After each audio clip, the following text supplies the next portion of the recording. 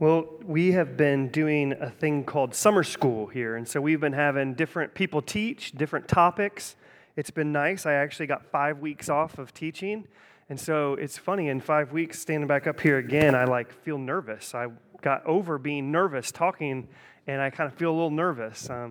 But we've been doing this thing, summer school, and last week Josh Baker preached on a topic that was very personal to him, and he preached on anxiety. And in the message, he shared his own battle with anxiety, and he went through Psalm 13 and kind of really just dove down into the heart of anxiety. If you weren't here, it was really a good thing to hear and to wrestle through. And this week, I realized that I struggle with anxiety a lot more than I thought I do, and I had other people kind of say the same thing, and so it was good. But in his message, he said that anxiety is one of the silent plagues of the church. And I get the privilege when other people are teaching oftentimes to sit and talk to them about what the sermon's going to look like, and kind of we'll talk through it. And so Josh and I did that for weeks leading up to him kind of delivering the message last week. And when he first told me that he believes that anxiety is one of the silent plagues of the church, I started really thinking about that. And so I couldn't agree anymore that anxiety is a silent plague of the church. And I began to think through, are there other things that are kind of silent plagues in the church? Are there things that prevent people from coming to church? Are there things that prevent people from coming to faith? But then I went deeper and I said, okay, what are the things that keep people from living in deep community with one another? What are the things that prevent people from really walking with Jesus? What are things that prevent us from running the race with perseverance? What are the things that cripple believers and cause us to be unproductive in the kingdom? And the more time I spent thinking through that, I totally was with Josh that I think anxiety is one of those things that prevents us as followers from living the life that God has for us. And I think another one of them is shame. And that's what we're going to talk about today, is shame. We're going to talk about three things. One, what is shame? I think shame is one of those things that we know, but we don't really know. Until it's hard to define exactly what it is, and so we're going to talk about what is shame. We're also going to talk about where did it originate, and then we're going to talk about, well, what do we do with that? Where do we go from there? Before we do, let's pray.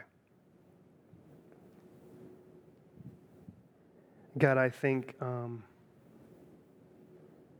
if we're honest, in a room this size, there are those of us who battle deep, deep lies.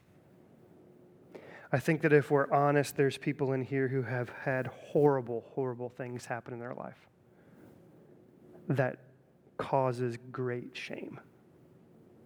But God, I also think that there's people in this room, like I was last week, that almost think that I don't struggle with anxiety and then realize just how deep maybe I do. I pray that today would be a day that we understand more about the ways that we struggle so that we can understand more about how good of a God you are. Pray this in Jesus' name. Amen. So shame, what is shame?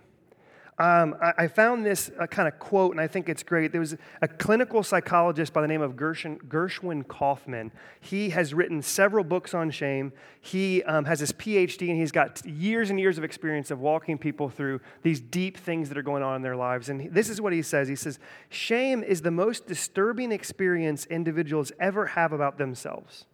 No other emotion feels more deeply disturbing because at the moment of shame, the self feels wounded from within. What shame really is this deep wound that's inside of us. And it's different than guilt. I think we always kind of talk about shame and guilt together. And guilt is typically feeling bad for something that you have done. Like, I'm going to make up a story. Let's say I decided this actually did not happen, although with some of you might think that it actually did. But let's say I decided I'm 15, I can't drive yet, but I'm going to just go ahead and steal my parents' car, go for a little joyride. While I do that, I accidentally clip a mailbox, and now I feel really bad about what I had done. But shame is different than that.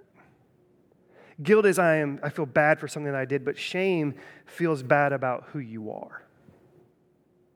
Shame is this feeling of being broken as a person or feeling disgusted with yourself. If you're like me, there's probably things that have happened in your life that you're not proud of. There's probably things in your life that have happened that make you feel just wrong inside. Shame is almost always accompanied with embarrassment. It's almost always accompanied with a desire to hide it. The thing is, something happened in your life that you're not proud of, and you don't want other people to know. So shame is almost always surrounded by this desire to hide, this desire to keep things secret,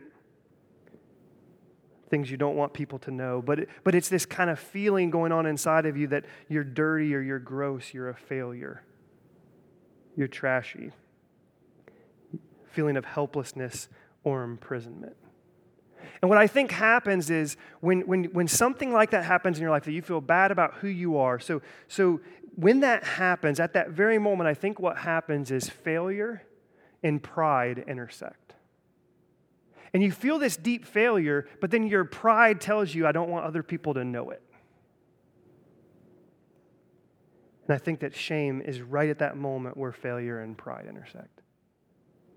So you can see shame manifest itself in many different ways. You can almost see people living like a turtle, right? Anytime something a little bit dangerous, anything a little bit crazy out there, like they almost become like a turtle and kind of suck back into their shell, their own protection. I think that you can even see depression oftentimes kind of points back to shame.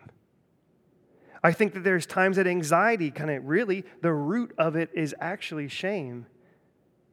People who have self-image issues, oftentimes it's shame at the root of it. People who really struggle with worrying about what other people think, oftentimes what's behind that is shame. Struggle with comparing yourself to everyone else, oftentimes what's behind that is shame. I think oftentimes even anger, like lashing out on other people, it can come out of shame. Defensiveness. You don't want to listen to what other people have to say because they might say something that you already kind of feel to be true deep inside, and then it kind of feels like you got knocked down again, and so you got to be defensive, right? I think sometimes mistreating of other people. I would say growing up, I was a jerk to a lot of people. I was one of those kids that was guaranteed to get sent to the principal's office at least once a year. Tristan just rolled her eyes at me. But I think oftentimes some of the things that I did was actually out of a root of shame. And then what's crazy is when I would do some of those things, it would actually create even more shame. But oftentimes, mistreatment of others comes out of shame. A broken spirit can come out of shame. Self-hate, self-harm, and even suicide, in its root is oftentimes shame. And like I said, the odd thing about shame is it can build over time. You know, the older you get, you kind of feel like, well, the older I get, I'm not going to wrestle with some of these things anymore. But I don't think that that's really true. You might get used to dealing with them. But I think at any age, we can struggle with shame. We can struggle with anxiety at any age. We can probably even struggle with more anxiety. It builds over time. And like I said, oftentimes, you can even experience shame over the fact that you're experiencing shame. You can be shameful of the fact that you don't trust God enough that you're feeling the shame. Like it's this cycle that can happen, and it can drive people deeper and deeper, and it can be like an avalanche where it's just all piling up on you. So shame are these deep wounds that we can feel about ourselves, this feeling bad about who we are. It can be accompanied by a desire to hide from other people. It can manifest itself in many different ways, and it can build over time. That's really what I would say shame is. And so I want to ask you for just about 5 seconds to really deeply think about shame. And are there things inside that cause shame in you?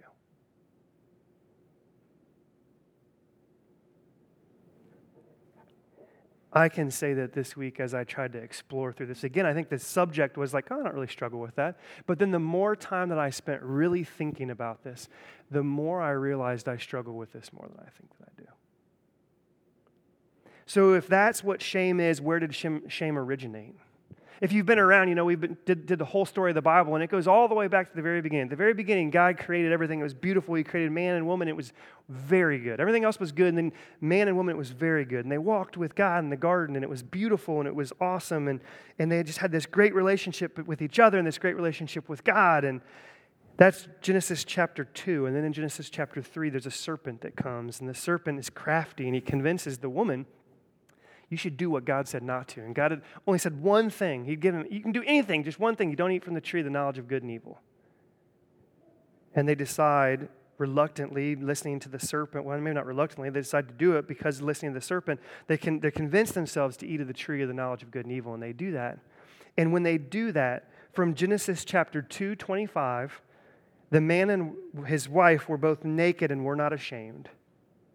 The very next chapter, Chapter 3, verse 7, then their eyes were opened and both of them knew that they were naked, and they sewed fig leaves together and they made themselves loincloths. In an instant, they knew shame. They felt like their bodies were not right, that something was wrong with them. They felt this desire to hide from one another. They felt that brokenness with something of who they are. That's where it originated. All the way back, Genesis chapter 3. And there's a ripple effect from there that now all of us get the awesome privilege of wrestling with shame. And I think all of us wrestle with it with this varying degrees. You can have those lingering thoughts. You just have one of those days you look in the mirror, you're like, man, I am ugly. Anybody have one of those days? I feel like the older I get, the more I'm thinking that, like, what is happening? Maybe it's kind of those lingering feelings of I'm fat and ugly and nobody likes me type of days. Or it can be those days where you almost look in the mirror and hate yourself. It originated at the fall, but at the same time, I think it's easy to gloss over that there's still this thing that is going on. And what this thing is that's going on is, to this day, it is one of the enemy's favorite tools. I think that shame is one of his most used tools, and I actually think it is one of his most effective tools. 1 Peter 5:8 says that the enemy prowls around like a roaring lion seeking to devour. And I think shame is one of those things that he tries to put on us to do just that. John 10:10, he's a thief. He comes to steal, kill, and destroy. Again, I think that shame is one of the things he does to do that. You go on, and throughout Scripture, it says that the enemy is a tempter, that he's cunning, that he's a deceiver, he's a schemer. He wants to lead people astray. And so what I think that happens is, although we all have these kind of wounds inside of us that goes all the way back to the fall, what happens is that the enemy, even now, is wanting to continue to use those things. I think the enemy, in the shame in the hands of the enemy, is he's wanting to prevent you from being in deep community. He's wanting to prevent you from being willing to share some of these things that are going on in your life because no one would understand. No one will. And so the enemy uses this to keep you out of community. I think the enemy uses it to keep you from running the race. He uses it to cripple believers, to cause them to be unproductive in the kingdom. The word devil in Greek comes from a word diablos. That word translated is the false accuser or the slanderer. And I think what the enemy wants to do is take that shame that we can struggle with all the way because of back here and continue to try to use that to seek to make us unproductive for the kingdom. Revelation 12:10 says, I heard a loud voice in heaven saying, now the salvation and the power of the kingdom of God and the authority of his Christ have come. And then this, for the accuser of our brothers has been thrown down. That's what's going to happen one day. But in the meantime, who accuses them night and day before our God? There is an enemy who's constantly shooting accusations at us, who's speaking these partial truths into our life, who's speaking all-out lies into us. And he's coming to steal, kill, and destroy. And I believe shame is one of the big things that he uses in his hands. It's almost like there's this ringing in our ears. Something is wrong with us. I think shame says you are flawed. You are defective. You are damaged goods. Something is wrong with you. You are gross. You're pathetic. You are worthless. You are of no value. You're not good enough. You're not strong enough. You should just give up. There's no hope for you. You're dirty. You are trouble. People really actually don't like you. They just tolerate you. If people really knew who you were, they wouldn't like you. They definitely wouldn't love you. Why would anyone love you? Why would God love you? It's too late for you. You're too messed up. It's a matter of time until you fail again. It's just a matter of time until the people who you care about will leave you. But I think what shame really does, all of those things, but then you know what it does? It makes you turn your focus upon God and say, I feel all of this, and this sucks to feel this way. And because I feel this way, that must mean that God is not good. Shame is feeling bad about who you are. It's the wounds that you carry. It originated at the fall. It's perpetually being continued by false accusations from the enemy. I think it truly affects all of us to some degree. It may manifest itself in different ways. So what are we to do?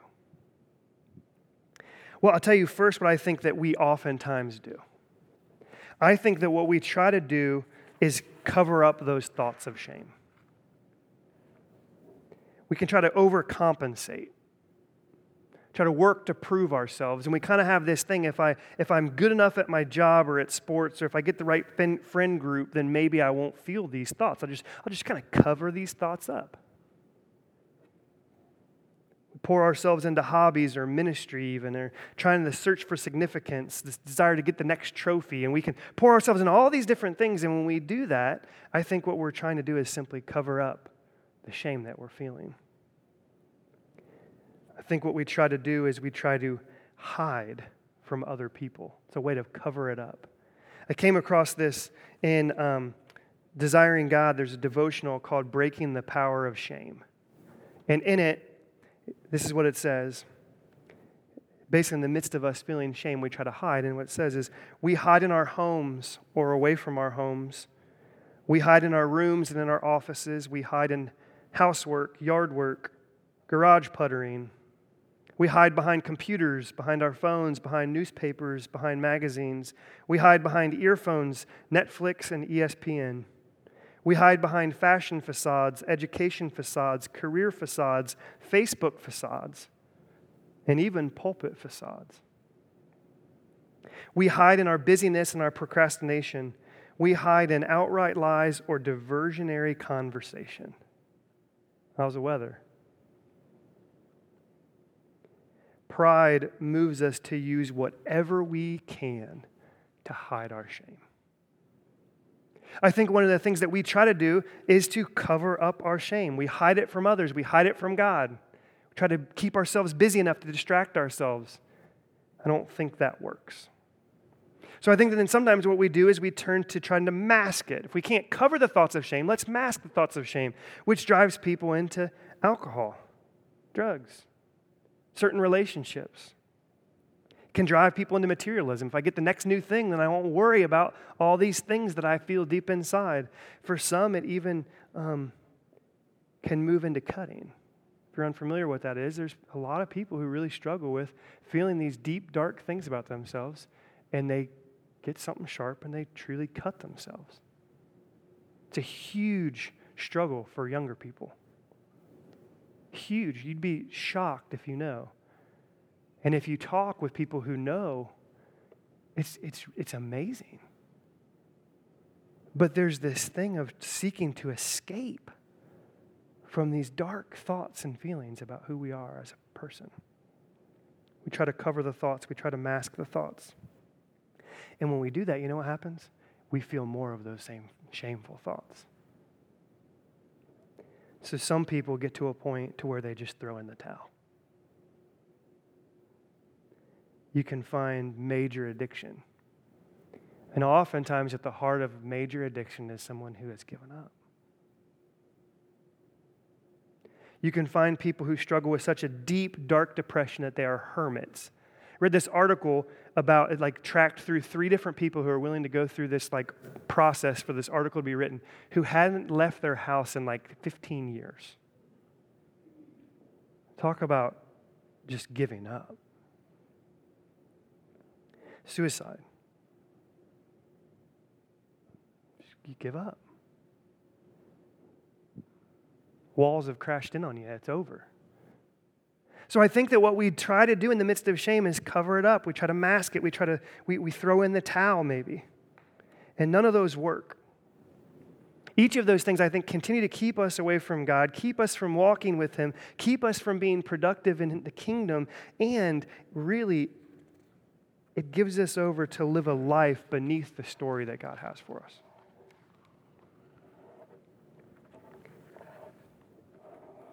So if none of those work, what are we to do? It took a very, very long time to get here. Psalm 34.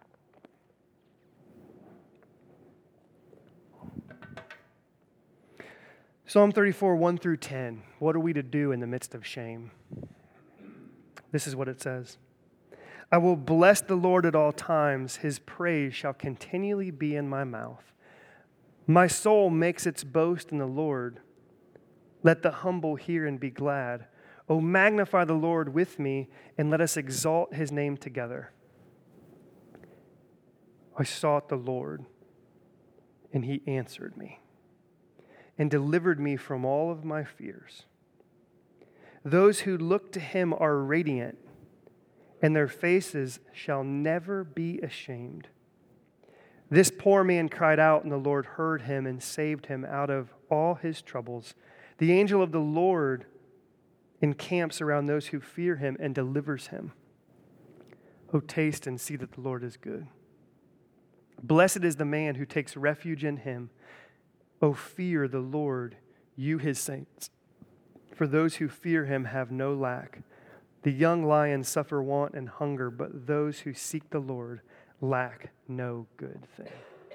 What are we to do in the midst of shame? I see this, and you read through it, and you're like, Psalm 1 through 3 talks about praising God. Like, how can I really praise God when I'm in the midst of this? And I think that we read this psalm in a way backwards. I think we start with verse 1. We read it the way it's written, but we start in verse 1. It doesn't make any sense. How can we praise God when we're in the midst of feeling this, what we're feeling? I think you really need to start in verse 4, and it says, I sought the Lord, and He answered me. In the midst of shame, I think the thing that we do is we seek the Lord. We cry out to Him, is what verse 6 says. I cried out and He heard me. I think that is what we do in the midst of shame, is we seek Him. The Bible teaches in Matthew chapter 7, ask and it will be given to you, seek and you will find, knock and the door will be opened. I think in the midst of that shame, in the midst of those feelings, we go to God. And when we go to Him, we seek Him, that means we listen to Him. And when you listen to the enemy and what he says to you in the midst of shame, and then you listen to God and what He says to you in the midst of shame, it is profoundly different. Because shame would say to you, you are flawed, you are defective, you are damaged goods. But God would say to you, you were created in my image. Shame would say to you, you are worthless and you are of no value. And God would say, you are fearfully and wonderfully made. I knitted you together in your mother's womb. You are God's handiwork.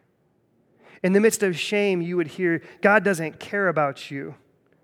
But listening to God, you would hear, I know the plans I have for you, says my God. Plans to prosper you and to give you a hope. You would hear shame say to you, no one loves you and God Himself could not love you. But if you listen to what God says to you, He says, I so loved you that I sent my Son.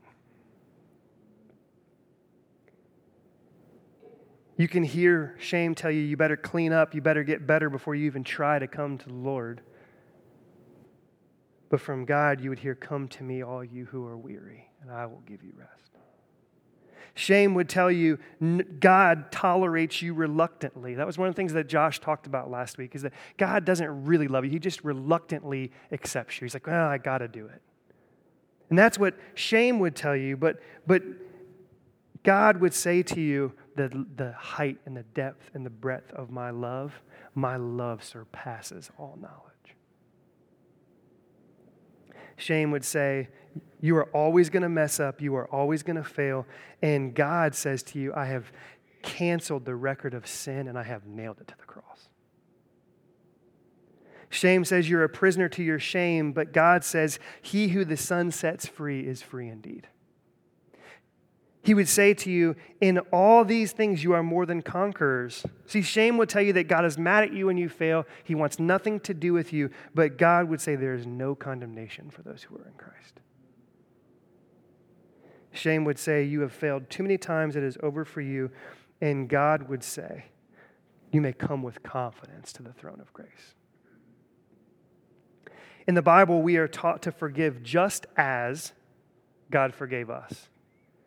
We have a parable that tells us that how many times should we forgive? 7 times? And Jesus says, no, not 7, but 70 times 7. But I don't think that God is saying we should only forgive 490 times. He's saying it should be a whole lot. We're to forgive just like that. Shame will tell you that you're on your last chance of God forgiving you. And God would say, my forgiveness can run wild on you. What are we to do in the midst of shame? I think we truly seek him and he will answer. We cry out to him and he will hear. Shame tells us not to do that, though.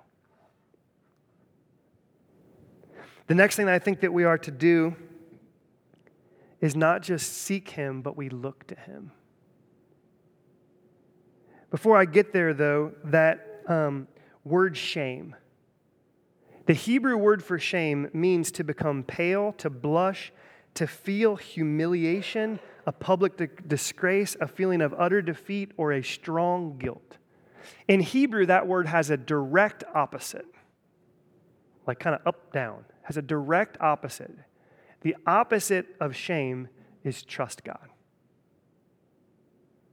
And so when you're in the midst of this, what's really happening is we're not seeking the Lord. We're listening to these shameful thoughts. And what's happening is we're being carried away in those. But the direct opposite of that is to trust God. And so we seek him, we listen to him, we look to him. In our text, it says, those who look to him are radiant.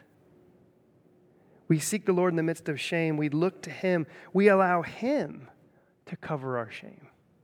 Remember, we try to cover up our shame, but it doesn't work. But what does work is when God himself comes in and covers our shame. Revelation 3:17-18 says this. You say, this is kind of speaking to people, you say, we say, I even at times will say, I have acquired wealth and I do not need a thing. We can get to a position where we almost feel like we don't need God. And so we try to just cover up these thoughts and these feelings. I'm just going to just work real hard and do all these things. I don't need anything, God. But then it says, but you do not realize that you are wretched, pitiful, poor, blind, and naked. Some of the things that we hear in the midst of those shameful thoughts are actually true. That's what makes it so hard. You know what? I am flawed as a person. I am. And it's not to drive me to feel bad about myself. It's to drive me to look to him. The text goes on and it says, I counsel you to buy from me, to buy from God, gold refined in the fire, so that you may become rich, and white clothes to wear, so you can cover your shameful nakedness. When you try to cover up your shame on your own, it will not work, but God himself can cover the shame. That's exactly what happens in Genesis chapter 3. Remember that? They feel naked. They're ashamed, and so they sew fig leaves, and they kind of make themselves little clothes, but it's still, the feelings are still there. And so what God does is he goes and he takes an animal, and he sacrifices it, and he makes skin, clothing to cover them. God wants to cover us in the midst of shame. We seek him, we look to him. I don't know how many people remember watching Saturday Night Live back with Stuart Smalley. Anybody remember Stuart Smalley? Stuart Smalley was this guy, and he said he did words of affirmation. And what you should do if you're feeling bad about who you are, you get a mirror and you sit in front of the mirror and you say to yourself in the mirror, I'm good enough, I'm smart enough, and doggone it, people like me. You can sit in front of that mirror all day and you can say it. I'm good enough, I'm smart enough, and doggone it, people like me. Guess what? It won't work. It won't help. We need someone to cover up the shame. We can try to mask the shame, but we need someone who can mask the shame. We can turn to all these different things to mask the shame, but Psalm 36, 7-9 says this, "How precious is your steadfast love, O God. The children of mankind take refuge in the shadow of your wings. They feast on the abundance of your house and you give them drink from the river of delights, for with you is the fountain of life. In your light do we see light." When we look to him, what happens is he gives us a drink from the river of life. We don't need a different kind of drink to mask the pain. What we need is the drink from the river of life. And what happens is he gives us new eyes. It says, in your light do we see light. He gives us new eyes to see the things. And that's what makes the face radiant. We need to allow him to cover the shame, him to mask the shame. We give up to him. Take every thought captive to the obedience of Christ. Whatever's true, whatever's noble, whatever's excellent, whatever's praiseworthy, think on those. What we need from the Lord is to have our shame covered, our shame masked by him. We need to give up into him. And when that happens, he gives us a drink from the river of life. He gives us new eyes. He makes our face radiant. He gives us a new mind. Doesn't mean that you don't still struggle with it. And that's why it talks about us taking refuge in him. I want to read 4 different verses, 4 different parts of Psalms. Psalm 71:1, "In you, O Lord, do I take refuge. Let me be never put to shame." Psalm 46, 1-3, "God is our refuge and strength, a very present help in trouble. Therefore we will not fear, though the earth gives way, though the mountains be moved into the heart of the sea, though its waters roar and foam, though mountains tremble." Psalm 25:20, "O guard my soul and deliver me. Let me be never put to shame, for I take refuge in you." And even in the same Psalm 34, verse 22 says this, "The Lord redeems the life of his servants. None of those who take refuge in him will be condemned." In the midst of shame, we seek the Lord. We listen to him. We look to him. We allow him to cover our shame. We allow him to mask our shame. We give up to him. There's a third thing that I think that we do. We seek him. We look to him. And I think it's easy to get to that point. Like, okay, we're okay. But when we're in the moment, it's hard to do. And there are people, I'm sure, in this room that there's this struggle of shame that has happened in your life. But really having any type of relationship with God it's not there. There's people who, we say we have this relationship with the Lord, but in the midst of this deep, dark stuff, we don't go to him. And I think that what we do in that is very important. Anybody want to take a guess what this is? Lunch? I wish. I'm starting to get a little hungry. Kind of. Anybody else? A donut. So, I grew up in Centerville. Centerville has Bill's Donuts. Bill's Donuts is open 24 hours a day, which is the best way to have a donut shop. However, there's one donut that trumps all donuts, even at Bill's. Anybody got a guess? But the butter twist at Bill's is well, it's still in the donut family, right? Yeah, you get it from a donut shop. This is a Bear Creek apple fritter. An apple fritter. This thing, it has the perfect amount of apple. It's got the perfect amount of icing.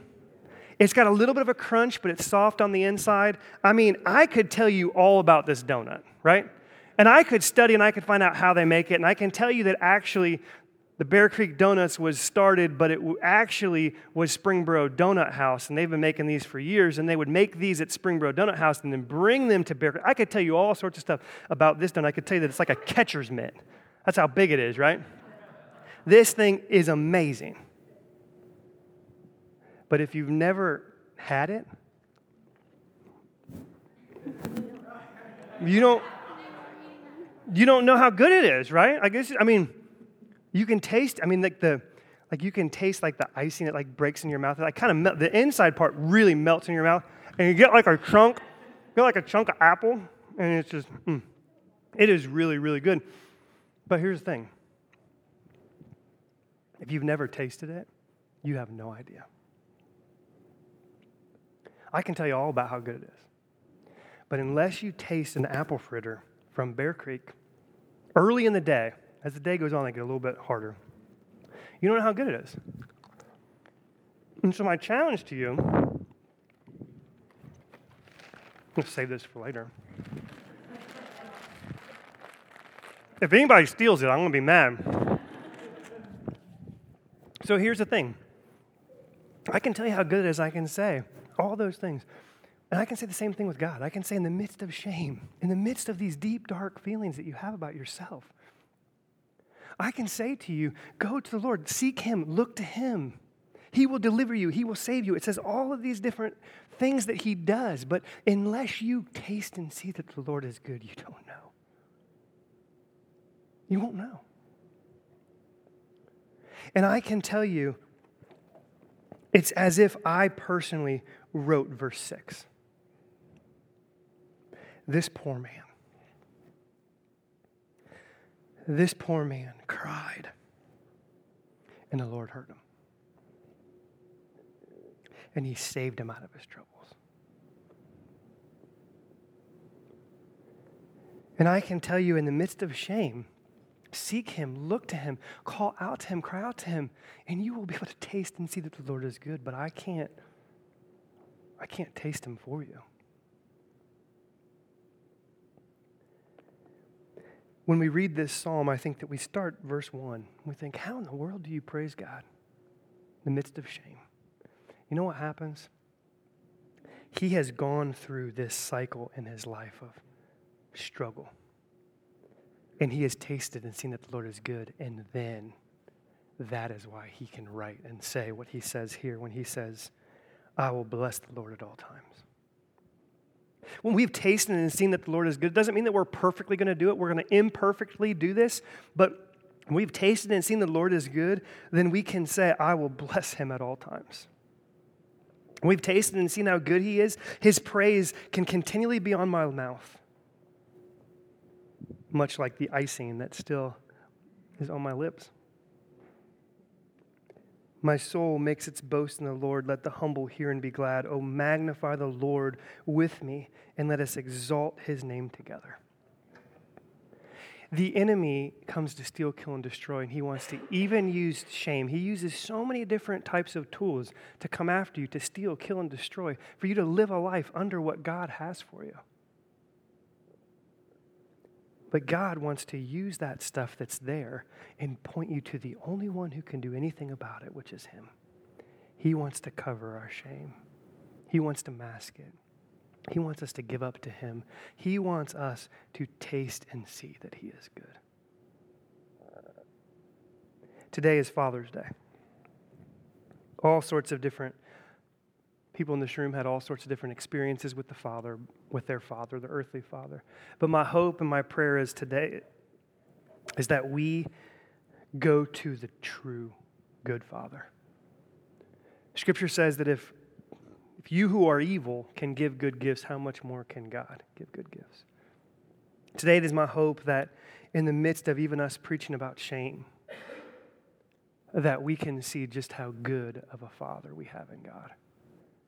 And again, my challenge for all of us is twofold. One, go get a Bear Creek apple fritter and tell me it's not delicious. But way more importantly than that, taste and see that the Lord is good. Even in the midst of dark, deep shame.